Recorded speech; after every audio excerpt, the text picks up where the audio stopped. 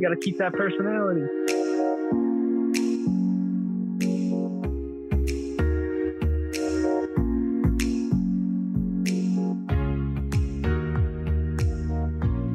Hey, everyone. On this episode of the NFT QT podcast, Ryan and I are exploring niche NFT marketplaces. We're not talking about OpenSea or Foundation. Nope, we're diving into the marketplaces that only sell one specific type of NFT.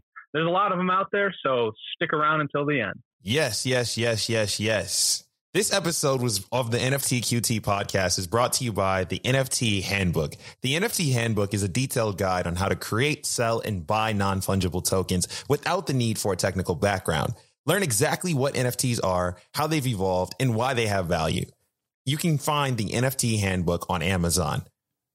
Yo, Cowdrey, what's good, Mike G? What is up, Q Harrison, NFT QT? How you doing? So there's a couple things. I'm doing well, man. There's a couple things, though. Couple things. Are you ready for it? Let's do it. All right. So first, before we get into this marketplaces, because I saw what you want to talk about today, but before we get there, I got to make an announcement. What do you think? What NFT you think I just bought? What NFT do I think you just bought? Yeah, boy. I mean, is it like you got to give me a hint. Is it an avatar project or is it something a little bit more unique? It's actually a one-of-one project. It's a project you've actually seen the NFT. I know that for sure.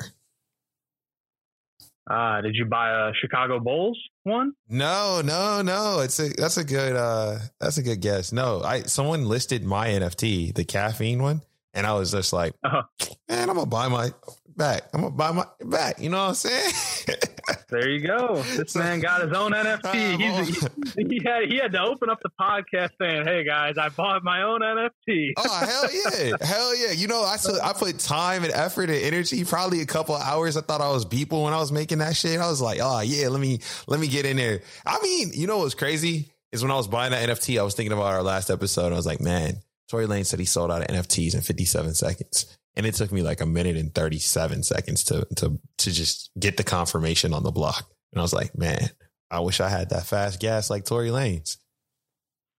Hey, that's the that's the luxury of doing this on a non-normal marketplace, right? Like, yeah. I don't even know if they were minting those things as people were buying them. They might have just been taking reservations. Yeah, that's true. I never thought about it like that. I guess there's different ways to do it. I mean, the question is, does Tory Lanez own any of his own NFTs? Because Q does. No, I feel like everybody that's in the NFT game right now definitely owns some of their own NFTs. You gotta. Because if you don't and you're making NFTs, you can miss out on a tremendous upside. So I personally, I didn't own any of the NFTs from the NFT QT. But that particular NFT, so like if you buy one of my NFTs, I think we talked about this, where I have like, there's an exclusive experience that only the owner can see. And that was the only NFT that got bad feedback. So I didn't want people to have a bad experience. So I was just like, all right, if people are going to like clown me or like give me feedback and say this is bad, I want to take that one off the market and fix it. And then, maybe I reintroduce it. For sure. Yeah, no, I mean, they've been kind of hard to buy, man. I know you've been on a little bit of a hiatus trying to rethink it, figure out exactly what the next, 100 NFT QTs look like. But, those first 7 to 10 drops, they were difficult to get their hands on. I really tried my hardest and I only got one. Man, I mean, yeah, the demand was definitely there. I think that the next variant of NFTs that I drop, I will continue the series. Like you said, I was just taking some time not to like just pause and be like, yeah, I'm holding NFTs from the market. It was more so like, how can I stay consistent with it? Because it was taking me between 2, 3, 4 hours a day. And it wasn't that I wasn't having fun with it. I just didn't feel like that was the most efficient use of my time as it relates to creating NFTs. I wanted something that made a bit more sense both for me and for the owners. So these new NFTs that I'm working on behind the scenes definitely have a bit more of a personal story to them. They also, I think, are a little bit cooler from the concept, and we're cooking on that. So, with that being said, I think if you haven't already, check out the NFT QT not podcast. I mean, you're listening to that right now, but the NFT QT NFT collection. That's a mouthful, bro. That is.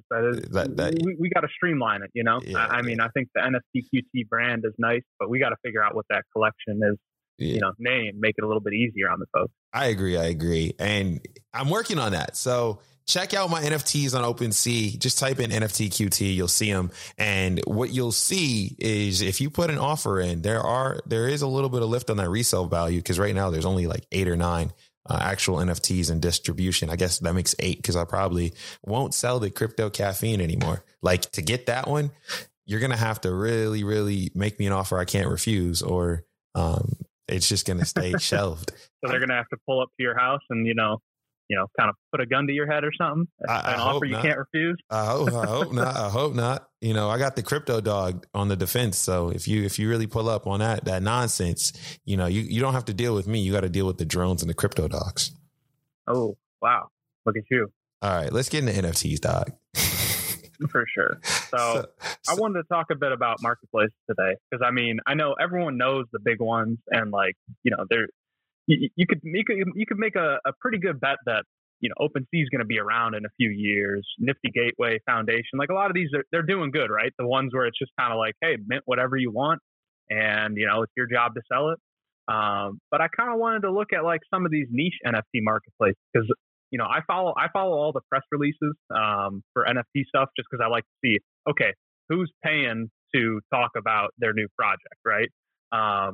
And a lot of them, I mean, almost every day I see a new like themed or niche NFT marketplace. Like some of them might be, you know, only selling, you know, comedy shows or, you know, comedy NFTs. Some of them might be selling like cricket NFTs. Like there's all of these like weird kind of niche NFT marketplaces. And I kind of wanted to, you know, just have an open conversation, one, about each of these marketplaces I've found, but also like where you think it's going. Do you think that the you know, the kind of the eBays or the Craigslist of this stuff, like OpenSea, where it's just list anything, do you think that type of marketplace is going to thrive and survive all of this? Or is it going to be some of these like ones that are just like, hey, we only sell, you know, billiard ball NFTs, you know, like, do you think that those have a chance, I guess? So that's a great question. I think the way this stuff might ultimately roll the dice, and this is my personal take just from what I've seen and in my observations. So this isn't the law. It doesn't have to work this way. I just want to preface it with that. And I don't know how the future will unfold. This is just my guess. My guess is that the OpenSeas of the world will forever exist.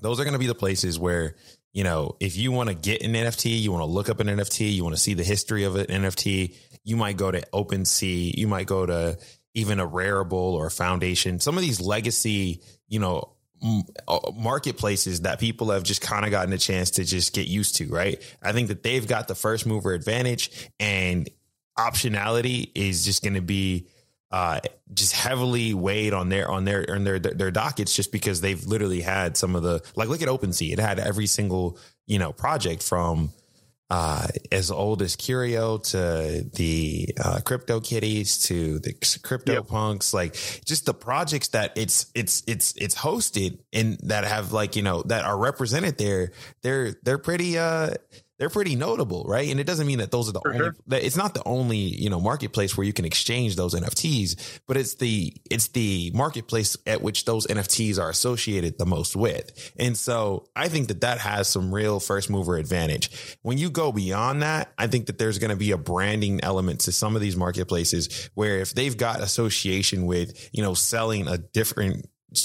flavor of NFTs, if you want to call it that, then they're definitely going to have that. And that's going to have some notoriety, but there needs to be one platform that's super agnostic, that doesn't really care, that doesn't discriminate, doesn't care about the blockchain. And I think the OpenSeas and I'm just bullish on OpenSea, because I think that that's that's where you're going to see the most liquidity, because you also have to think about these marketplaces and like they have the chicken and the egg problem, right? They can have the dopest creators, but if they don't have no wallets with actual crypto in them to just buy, you know, the creations, then you're just effectively a marketplace with no liquidity. And like, exactly, yeah, it's like that. It's not the essence of like build it and they will come. You know, like there's so many marketplaces now where you can't just build a marketplace and assume that, oh yeah, people are going to sell stuff here. Like you also have to help empower your artists and your NFT creators to sell. Like you can't just expect them to do all the work. Exactly. But yeah, I'm still of the notion of like, I'm team OpenSea and no, they're not paying me to say that. It's just, if you look at even my own NFT collection, I've maybe put a few NFTs elsewhere, but maybe not. I think I bought an NFT elsewhere, but I just believe in OpenSea. And I think right now you need to concentrate all of the chips onto one platform just so everyone can get a lift. And then once everyone's kind of familiar with this stuff, then you can go elsewhere. But I think these marketplaces, they're definitely great ideas. And like, if you can, there's definitely other utilities to NFTs that OpenSea is not exploring. I just think that if you're making an NFT, it better be on a blockchain and it better have an OpenSea listing in some capacity. For sure. Cool. Okay. I can rock with that theory on it. I think I'm pretty similar in that regard, where it's like, the pool of people who are willing to buy NFTs is so small right now that, yeah, you do kind of need just that one place that people kind of go. And eventually you can have all the competitors, but nonetheless, I mean, there's a ton of these marketplaces that have kind of unique propositions that I would like to talk about, because, even if they aren't killing it right now, it might be in a couple years or a year from now where, hey, like they're finally getting some lift. The number of users out here is growing drastically, and people, maybe they're looking for a different flavor of the month, like you said. So with that being said, want me to dive in? For sure. Let's chop it up. Cool. I think the first one I wanted to talk about is this place called Real Nifty. Basically, they created this concept called the Make-A-Wish NFT. Definitely not copyrighted, definitely not registered trademark. They will never get that. But the Make-A-Wish NFT is interesting because they have a form that you can just fill out and say, hey, what NFT do you want to have created? And they have some artists in-house or connections themselves. And if they like the NFT idea, they will mint it for you. This service is completely agnostic. So you get to ultimately say, hey, where do you want to put, what marketplace do you want to list this on? Where do you want to put it? So yeah, it's like it's a pretty simple service. I think it could get some lift for people who want to just try these things out. They want to mint something, but they don't know any artists per se. They don't know how to get involved, but they're really just kind of looking for a collaborator. And I could totally see this service taking off. Yeah, I mean, on their website, they're like, I love their marketing campaign because it's like, make a dream come true with a real nifty wish NFT. And then they go in and they say, it's been your dream to have a phone call with Barack Obama, or a song dedicated to you by Taylor Swift, or to talk with Elon Musk about space travel. Instead of waiting for an opportunity that will never come, mint an NFT for your wish and we'll try to make it happen. And, what they do is they take you through this process where they mint and list the wish NFT. So you simply tell them, what your wish is, and they'll mint that real wish NFT.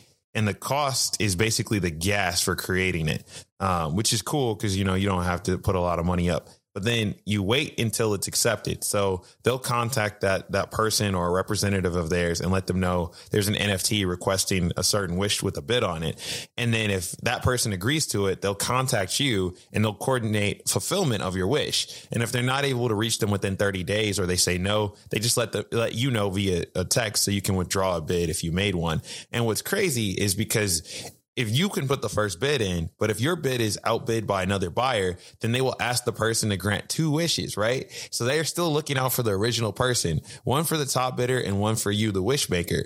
In effect, you would get your wish granted for free because someone is basically paying for they're paying for basically your wish, and that's kind of cool. And so I think I think that, like, the whole concept there is they've kind of got two things going. They've got one, they're educating people about NFTs. Because imagine, Taylor Swift's representative gets a call and says, hey, we've got $10,000. All she has to do is dedicate a song. It doesn't even have to be published. And they're like, really? Okay, that's kind of cheap, but we'll do it for 100. And then you're like, okay, you go back, you talk to your person. They say possibly, they put it up, and then someone outbids you and they do like $101,000. Guess what? You've been outbid. You got your wish for free, so you're still getting that song. If Taylor agreed to do both, then like you're Gucci.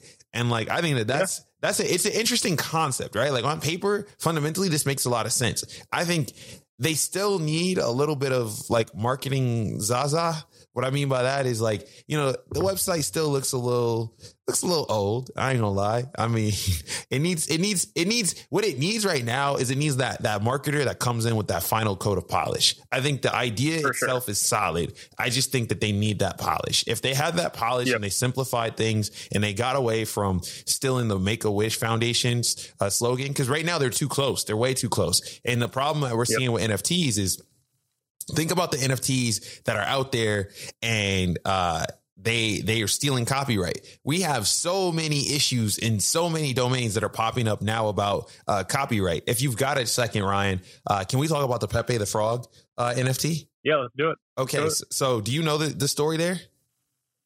I saw you sent me a link. I didn't get to dive into it, so learn me something. Yeah, so essentially there was a collection. I'm going to pull that link up too while we're talking, so that way I don't want to get the facts wrong here. But the Pepe the Frog creator basically had a whole project removed off OpenSea because he utilized a DMCA takedown, right? And that project was called Sad Frogs. Now, the Sad Frogs project was interesting because it used a lot of different artwork from around, a lot of different memes from around the internet. And Pepe the Frog specifically was like, hell nah, we not going to do this. And they put that DMCA copyright takedown in, and OpenSea obliged by it. They had to, right? They're just like, we don't really want to do this, but we got to settle with the law, right? And OpenSea, I think, was smart for doing that. But then they also said that if the Sad Frogs project files a counter DMCA, OpenSea was unbiased and they'll follow whichever is lawfully required. So if the counter DMCA goes through, then they'll be able to put that Sad Frogs project back up. Now, what was interesting to me was not just that. It was the fact that the Pepe the Frog guy, he files this DMCA claim. And then when you go into some of the NFTs he's selling, he was using Jabba the Hutt from Star Wars. And I was like, what? And the internet was like, what too? And so it's kind of like, well, dude, you're actually taking other people's IP and not even changing much. You're just using your artistic style and, you're using it to sell NFTs. The current price on that NFT was 1,250 Ethereum at the time of this writing. Not the time of this writing, at the time of this recording, that was almost $4 million, bro. A little over it, actually. Wow. Right. And this guy's going around the internet issuing out DMCA takedown requests on a little 10K project. So I was just like, damn, like this is one of those things where I think that we're getting into a realm where the copyright and the rights behind how you made your NFT actually matter. And we're starting to see takedowns actually prove to be true. So this marketplace conversation means a lot. I think the Make-A-Wish NFT, where we originally started this means a lot. You want to take your NFT project and you want to get out of someone else's territory, because this is the first realm. People will make examples out of you. I was seeing the other day, and I don't want to go off track, but didn't Alibaba make they made an NFT for copyright? Do you know that one? Correct. Yeah. They launched a whole marketplace for buying and selling and trading copyrights. So basically they're kind of creating a new service, whereas there used to be, there's a trademark division or whatever of the government. They are trying to create the same service, but with the blockchain as the source of power, I guess, or the people that, kind of hold all the records, right? Yep. Huh. Yeah, I was trying to find it, actually. I could not find the actual marketplace for it, because it did say it launched earlier this week, but I couldn't actually get to the page. I thought the idea was really cool, though. Yeah, no, I agree. I mean, this is one of those things where I couldn't find it either. I just saw the press release, but it's one of those things where I think it's needed. We're at a point where copyright and just where all this stuff stands, it's now is the time. I think we should bring Matt back on the show, and we should do a whole show about copyright and trademarks and what's changed since we first started recording this, since we first got into NFTs. And it's one of those things where I've always tried to respect that. Like, even when because you know me, I like to practice, I like to collect, I like to buy, I like to make, I like to participate in the whole NFT marketplace side, or just not marketplace, but ecosystem. And in my creating, like, it's super, like, because you look at people and you're like, oh man, he just took a Pikachu and just like threw that up there. Like, I want to do that too. I mean, I'm not gonna lie, sure. Right? Like, I'm not mad at it. Like, it's like, you know, the best NFT artist today just, you know, makes art out of other pop culture things. Now, I'm not saying that's wrong or right, but I'm saying that it's not wrong for everyone to want to mimic the best in the game. Yeah, imitation is the highest form of flattery. And I think, like, with the whole Alibaba idea, who knows? Maybe there's a future where you can sell licenses to your own NFT style, or the art within your NFT, so that other people can create copyright or copycat projects that are similar, but they're legal. For sure. So let's jump back on track, because, you know, we could spend a whole. I actually like these asides, because I feel like this is real conversation when you think about like what's going on in the NFT space. These are real problems. These are real things. For sure. Absolutely. I think so that's real nifty, and their Make-A-Wish NFT. Cool concept. Guys, let's show us a case study. Let's see one of these happen in action, and then I think that'll get the ball rolling. But yeah, I want to talk to the real nifty NFT Make-A-Wish NFT people, because I think that they are on the right track. I just think they need a little bit of help with marketing. So we'll try to make that happen. Cool. You want me to shoot one? Cool. Let's do it. All right. So have you seen Jamb? It's JAMBB.com. I have. Bruh, this is very cool. Bruh, this is like Cameo, dog. This is like Cameo. But except for instead of telling people what to buy, so in Cameo, for the people that don't know, Cameo is a website. You can go there. You can find a lot of notorious people and notable people, right? On there, and you can buy a shout out or one of a kind, I would say, saying or phrase from them that's specially made for you. So you get to write and say, you know, if you want Ric Flair to tell your best friend happy birthday, you can pay Ric Flair a set amount of money. It's usually not that much, right? Like, I think the highest Cameo I've ever seen is like $500. Now, they have some that's over that, but the average Cameo is actually quite affordable, which is why I think Cameo works. And they'll record a happy birthday. They'll get it to you within like 48 hours, and then you own that. It's not an NFT though. So Jamb is a platform or marketplace, as Ryan likes to call it, where they're taking jokes and selling those as NFTs. So it's really focused for comedians, right? Because comedians have, you know, an archive or a plethora of jokes, and they practice these jokes, and they resonate. Sometimes they don't. And what they want to do is say, like, hey, you go to a show, if you really like this comedy special and you really like this joke from this comedy special, you can own that joke. And you can watch it, I would assume. Like, I haven't bought one here, but the collection is pretty dope. Like, from what it is, like, they've got the first show, they've got the performance and royalty. So, you know, the non-fungible joking, it's the first live comedy special produced and distributed on a public blockchain. And if you buy it, you get access to the royalties from it, which is pretty dope. I did not know about the royalties part. That is very interesting. And I think what I like about this too is that they have a couple like pretty recognizable comedian names in here. Like, I've heard of Pete Holmes before, and Shantae Wayans. So this was their first special that they recorded, this non-fungible joke. And so, you know, you have all these specials or these shows that kind of pop up in random places.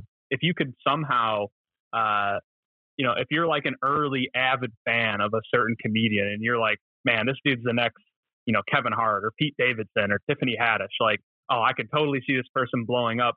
You could own one of their first jokes that they're like workshopping somewhere, and then someday you see it on a Netflix comedy special. Like, that's a really cool story. If you could own somebody's, like, you know, one of their first shows that they do, or their first taped shows, I think that in and of itself is like, that's like true fandom. That's true collecting of, you know, a celebrity that you like, you know? Oh, for sure. 100%. So I'm a fan of Jamb. I think I'm saying it right. Is it Jamb? I think so. Jamb. Yeah. I think it's dope. I think that they've got to just get more comedians. They've got to be Cameo. Like what Cameo is to just anyone that's a blue check or an influencer, they've got to be for anyone that's a comedian. And I think that they can't box themselves and put them only in the so they can't just do the comedy show comedians, right? The people that are going to go to the comedy clubs and do the stand up. They need to also get the internet comedians. I'm talking about the people that are making memes and they're like going stupid. Like think about the conceited NYCs where like he is a meme, right? And it's like, oh, okay, this guy makes sense. Or some of these people that you see that go viral on World Star or the Shade Room or like any of these, or, you know, Full Send or any, the Nelk Boys. Like when I started to think about some of these internet native comedians that people tune into, millions of people tune into, right? That's where, if they can get the comedy show and the internet comedians, I think they've got something really, really dope, because this is a new form of revenue for all of those creators. Definitely. And I think with the whole internet comedian thing too, like a lot of them, they kind of rely on skit or sketch comedy, right? Like they do like a 1 minute like skit or sketch type thing where they're like, oh, this is me as a detective or something, you know, like, right, like RDC and oftentimes, exactly. Yeah. And oftentimes like those skits, like, you know, they might put out 200 in a year. And, you know, if you look at the data, it's usually only like, you know, a small percentage, 5% or a couple percent of those that really blow them up and get them to that next tier.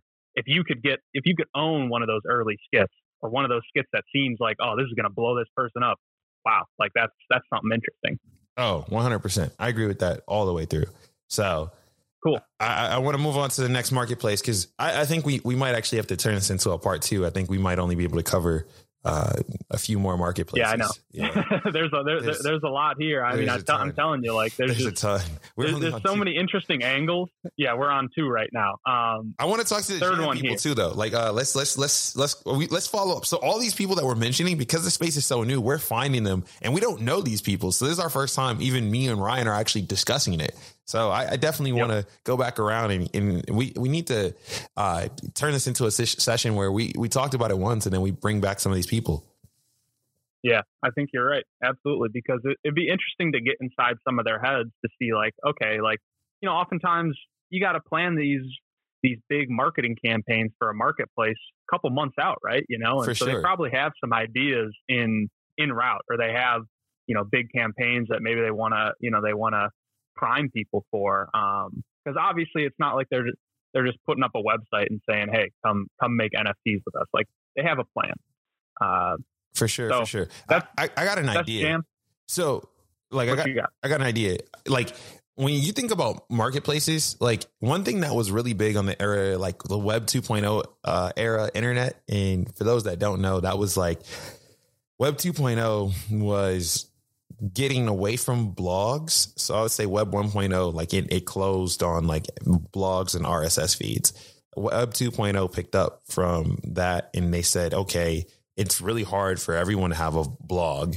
So let's just create social media. And like Twitter was eventually, Twitter was like, you know, a micro blogging service. That's how that was like the first version of marketing that they like spun out there. Right. So people were like, you know, like micro bloggers, they were like, oh, you don't want a full blog, you can have a micro blog.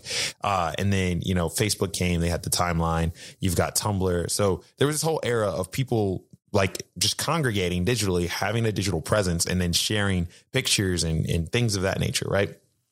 Some of those pictures in the early days, before people were taking pictures of themselves and going unique places and kind of being creators, were motivational quotes. And there was like, you know, you had the spirituality stuff. You had the like, you know, Tony Robbins-esque stuff. You had just the general proverbs. And there's whole sites that still like to this day get millions and millions of hits just because they have this tremendous backlog of inspirational quotes. Yeah. A to Z quotes.com. You remember that? Yeah. A to Z quotes.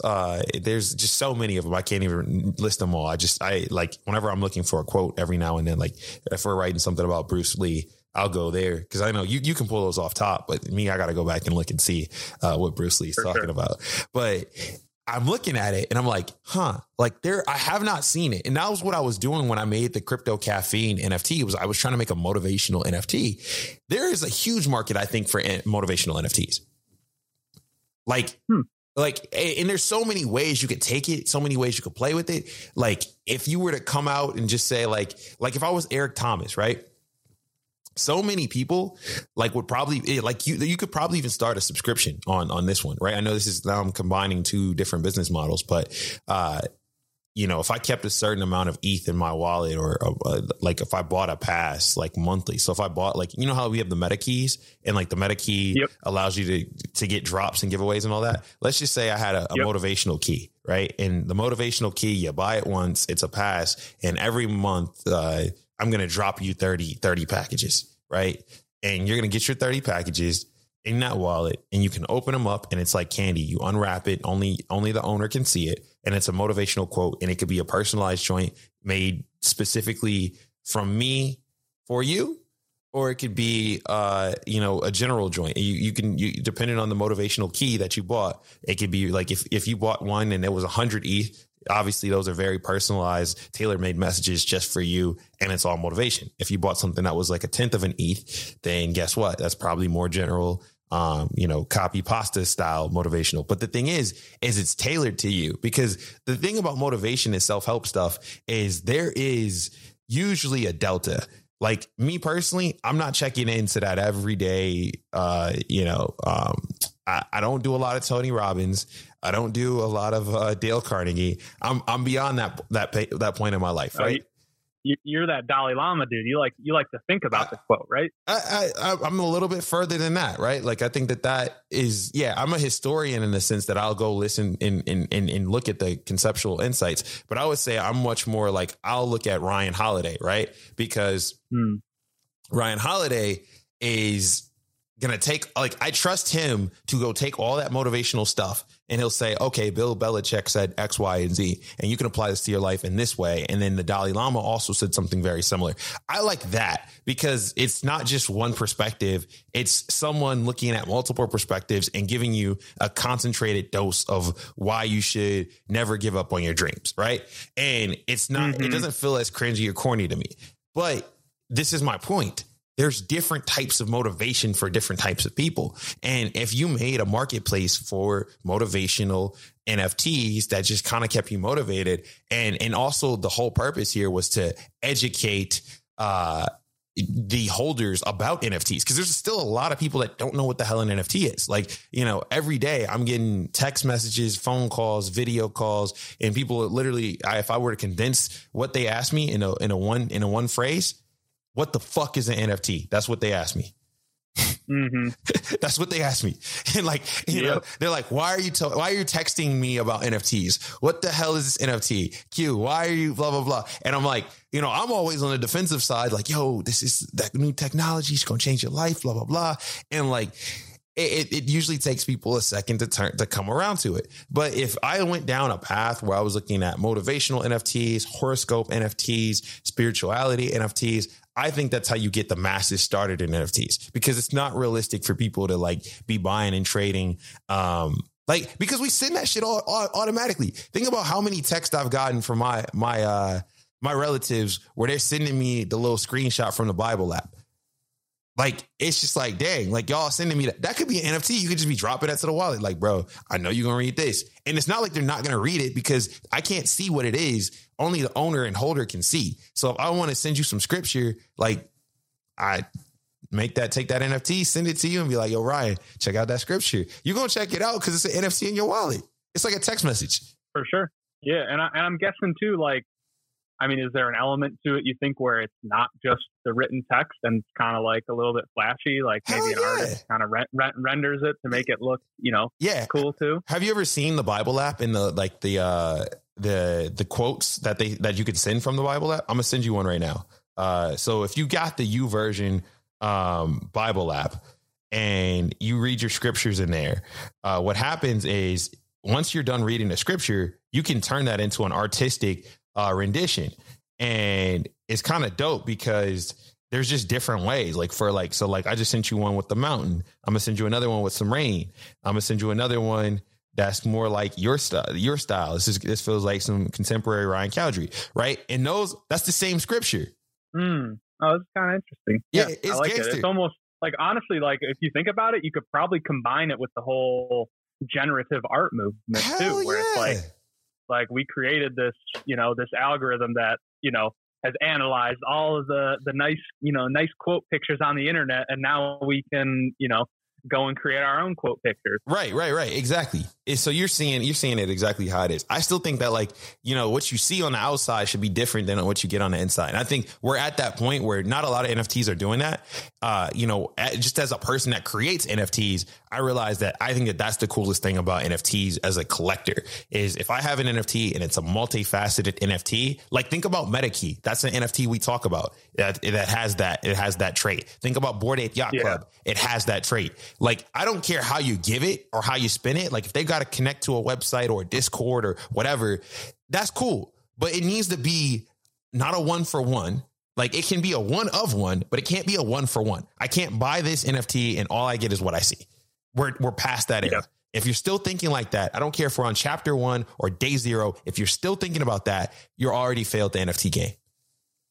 For sure. Yeah, I think it's like NFTs should be like an onion. You just continue to peel layers, and you get to, I think one of the things too is, eventually once the project's completely sold out and, months and months pass, you got to keep people intrigued and interested and inspired by your NFTs. So you kind of see them doing project collaborations and like new features and stuff like that. So it's definitely, I think the Bible NFTs are interesting. And to your whole point of like, how can you create something that brings a whole new class of potential NFT collectors to this, ecosystem? That's like, I think that's where a lot of people are thinking is like, okay, we already know what type and, who's buying NFTs today. How do we bring a whole new persona? And I think that's interesting realm. If I can shoot one, go ahead. Go for it. You got to shoot one. I'm super shocked that these have not made it. And it's actually it's my profile quote on OpenSea. I'm waiting for Gary Larson to mint the Far Side comics. I don't understand how I have not seen any web comics or like popular web comics mint their NFTs. You take let's make one. People like XKCD, like this dude, you talk about a dude who was there from web 1.0 to 2.0 to 3.0. Like this dude's killed it in every era of the internet with his web comics. Mr. Lovenstein, like all over the internet for ages. How have these people not found a way to take, they're putting out a web comic every single day? How have they not figured out how to turn those into some sort of ecosystem? Because they had, or like an NFT project of some sort. No, I agree with you 100%. I think that those fit. I think that they fit perfectly. I think we need to create a concept, and I think all the listeners need to, go tag Gary Larson, go tag, what was it, XK? I don't remember it off top. What is it? Yeah, XKCD, Mr. Lovenstein. Go tag your favorite webcomic artist. Go tag your favorite webcomic artist and tell them to go check out this episode of NFT QT and listen to this timestamp, because you're right, Ryan. That's needed. And I think if you're listening to this and you're thinking about what marketplace is also needed, there could be a comic marketplace. If you look at my current wallet, I have comics in my wallet. I have a couple. Yep. Right. I have a couple. Yeah, I know. I've noticed them with you, and I'm like, this is really cool to see it as like, number one, I think the idea is, okay, take some of these popular ones that are out there and, figure out a way to monetize them in a new way with NFTs. But there's another layer to that where it's like, who's going to be the first webcomic to start with NFTs? Like they haven't even put out a webcomic yet, but they're going to start on NFTs, and somebody gets to own edition 1, then edition 2. We're kind of seeing it with, some of these comics projects like Punk's comic. I think the Vox Collective, I think that's kind of what they're doing too. I don't entirely recall, but like, how can you just start a base of collectors on NFTs too, through the lens of NFTs? And I think like a site like Webtoon, where this is like a social media for webcomics, right? This is like the biggest webcomic platform in the world. They have monetization options on there. So if you get a certain number of views on your comics after a certain number of time, you get to also share in some of the profit that they make on advertising. So like, Webtoon already has a pretty cool monetization way for people who are just starting up webcomics. But how could Webtoon now, elevate it to, Web 3.0, which is, hey, like you're always going to be monetizing the content you put out there. Yeah, no, I agree with you there. And I think, man, we could do this idea thing for all. We can keep going, man. I got ideas on ideas after this. I know these listeners are like, man, I thought I was going to hear about all these cool niche marketplaces. These guys are just talking ideas. Sorry, this is me and Q. This is what we do. We take an idea and we just get a little bit lost. So we apologize if you were wanting to hear about a dozen cool niche NFT marketplaces. We'll get to them. It might have to be an episode 2, but yeah, we just kind of get a little bit lost in the sauce sometimes. No, for sure. And I know we're running up on time. I do want to go into, man. I mean, I'm kind of like, we should just call it. All right, look at my list. I'd say let's pick one more. Let's talk about them. I think we could do async art or X tingles. I like both of them. All right, let's do both. Let's do both. We got time. All right, async art. Cool. You take that. I'll take X tingles. Cool. So async art came across this really cool idea they're doing. They're creating programmable NFTs. And basically the concept here is X artist comes, let's just call him Ryan. Ryan comes to their site. He wants to create a collection of NFTs. And what he does is you have a master NFT and you have layers NFTs. And basically the master NFT is the final piece of artwork. But you can also buy a layer NFT, which directly programs to what the master looks like. And the artist gets to program all these options into the layer NFT. So like, for instance, let's just say you were minting the digital version of the Mona Lisa. All these different layers of the Mona Lisa are, the background, what's in the background, the color of her hair, the color of her eyes, maybe she's holding something. You can add all these different layers, and then you can program different things to change those layers. So maybe you can change the color of her hair. You can change what she's holding. Maybe she's holding a squirt gun. Maybe she's holding a water bottle. Maybe she's holding, I don't know, a bouquet of flowers. And if you own a layer NFT, you get all these different options of what you can change it to. And at any time you can change that, and that'll edit the master NFT. So basically, like, you have all these people who own the different layers of the master. And if you own the master, you don't get to pick and choose what it looks like. All the people who own the layers get to pick and choose what it looks like. So yeah, I don't know. What do you think about that? I'm still trying to wrap my head around this one. Like, it's an interesting idea, right? Like, yeah. I never would have thought of something like this. But it's kind of almost like build your own Megazord, or it's like, you have all these different things. You get to kind of pick and choose what it's going to look like. And it's or kind of like, Yu-Gi-Oh, where you tried to, I don't remember, what was the thing where you had to collect like the arm, the legs, the Exodus. Yeah, exactly. So or was it Exodia? It was Exodia. Exodia. Yep. Yeah. Where you had you had to get the arm, you had to get the leg, the body, the head, and all this. So I think like from the perspective of like, if you wanted to go crazy. If I were a photographer, I would probably rock here. Like, photographer? Yeah, okay. Photographer. Because like, think about it like this. If you're a photographer and you've taken enough photos, there used to be these things called, not collages, but it's like a collage, but you could see a face within the all the pictures. Marvel movies do this all the time when they like make the face of the, you know what I'm talking about, in the opening scene where it's a bunch of pictures and then they make whatever logo or thing they're trying to make.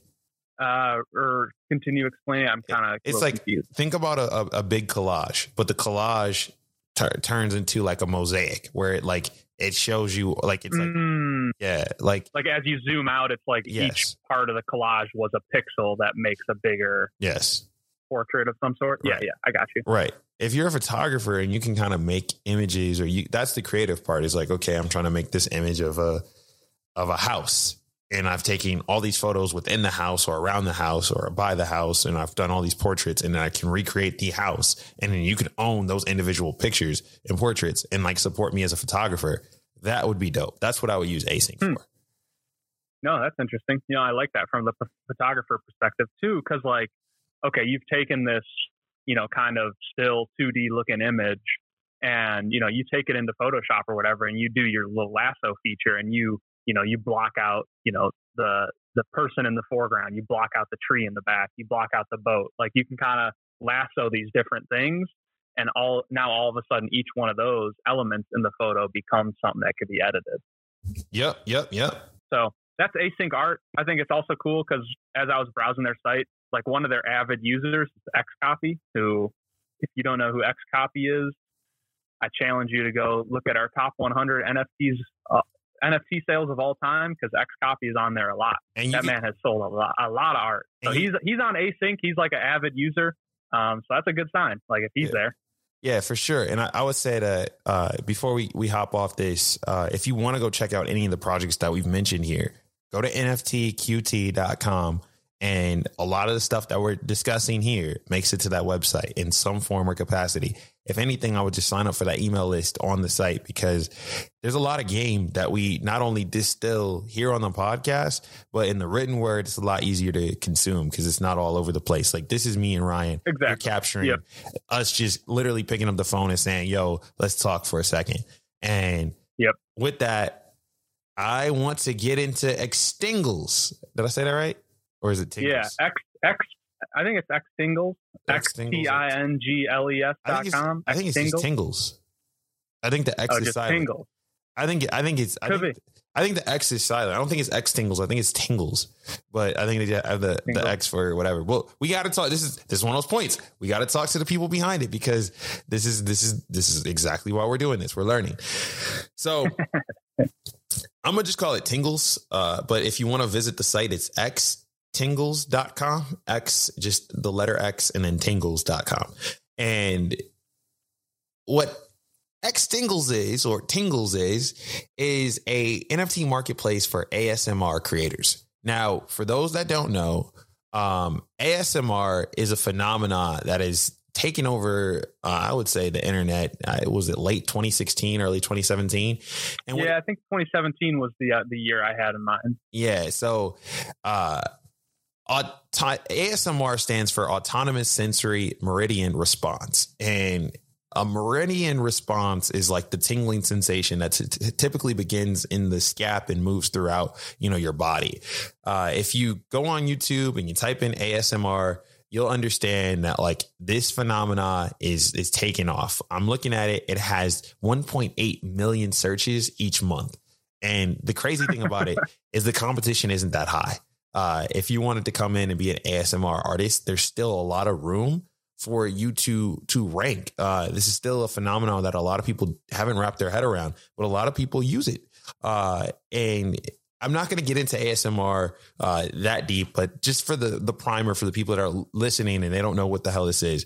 ASMR is a thing. It's a movement. It's rocking. And if you're an ASMR artist, YouTube has traditionally been your form of just, that's how you get views. People go to YouTube and they type in ASMR, and there's just all different types of ASMR. There's ASMR while painting, ASMR while doing makeup, ASMR while studying. There's so many different types of ASMR. Check it out and find that out for yourself. But the basic concept behind it is like, I got they also understand.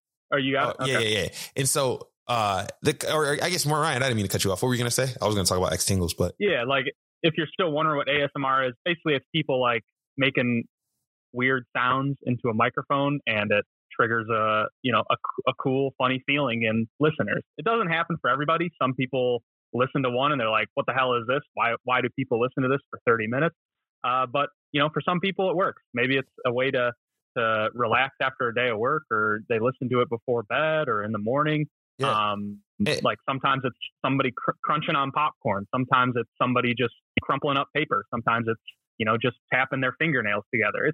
It's a weird category of content on the internet, but people love it, For sure.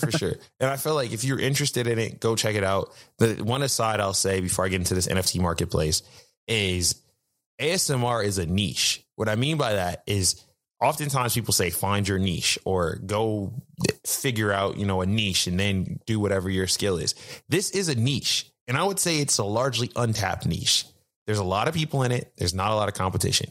That means if you build something for ASMR creators or ASMR consumers, you might be successful at it. I'm not saying that it's a guaranteed success, but the thing about this is there's already people to market to. There's already people that understand. There's already people that are in the space practicing, right? Like these are practitioners in the space, both on the consumer side and on the side where people are making the weird sounds that Ryan was talking about. So what I mean by that is this Tingles project, I think it's a really dope idea because their niche is very well defined.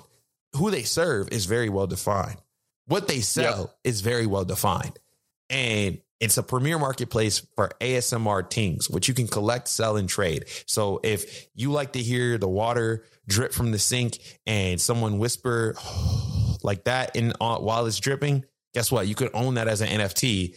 And if you don't like it anymore, you can sell it or you can trade it for something else. And I think that has power. This can evolve into so many different things. I definitely want to talk to the team behind Tingles. And, I think absolutely. Cause it's got two things here. It's like, number one, it's got utility. Like if you're somebody who listens to ASMR every night, and you probably there's probably a certain ASMR video that just scratches your itch perfectly. Like you're like, I go to this whenever I really need ASMR to kick in. If you could just own that 1 30-second or minute clip that always is, scratching that itch for you, I think that's where it makes sense. Like it's got the utility of like, I'm an ASMR power user. I want to own those few moments that really, really scratch that itch for me. So it's got the utility, and it also I don't know if this will also incorporate some sort of visual element to it too. But just from the collectible standpoint, it's got if somebody can brand their tings really well, it's got an element of a collectible nature to it too. Yeah, I'm going to sign up for this. And like I said, I want to talk to these people, bring them on the show because this is dope. This is super dope. Nonetheless, Cowdrey, I think we are at time, man. Like if we keep going, we could record all day, all night, but me and you both have lives and jobs to get back to. For sure. So for the people that are just tuning in, man, thank you. Unfortunately, you're at the end of the show, and this episode of the NFT podcast was brought to you by the NFT Handbook. The NFT Handbook is a detailed guide on how to create, sell, and buy non-fungible tokens without the need for a technical background. You can learn exactly what NFTs are and how they've evolved and why they have value by checking out the NFT Handbook on Amazon. And with that being said, I will catch all of y'all in the future.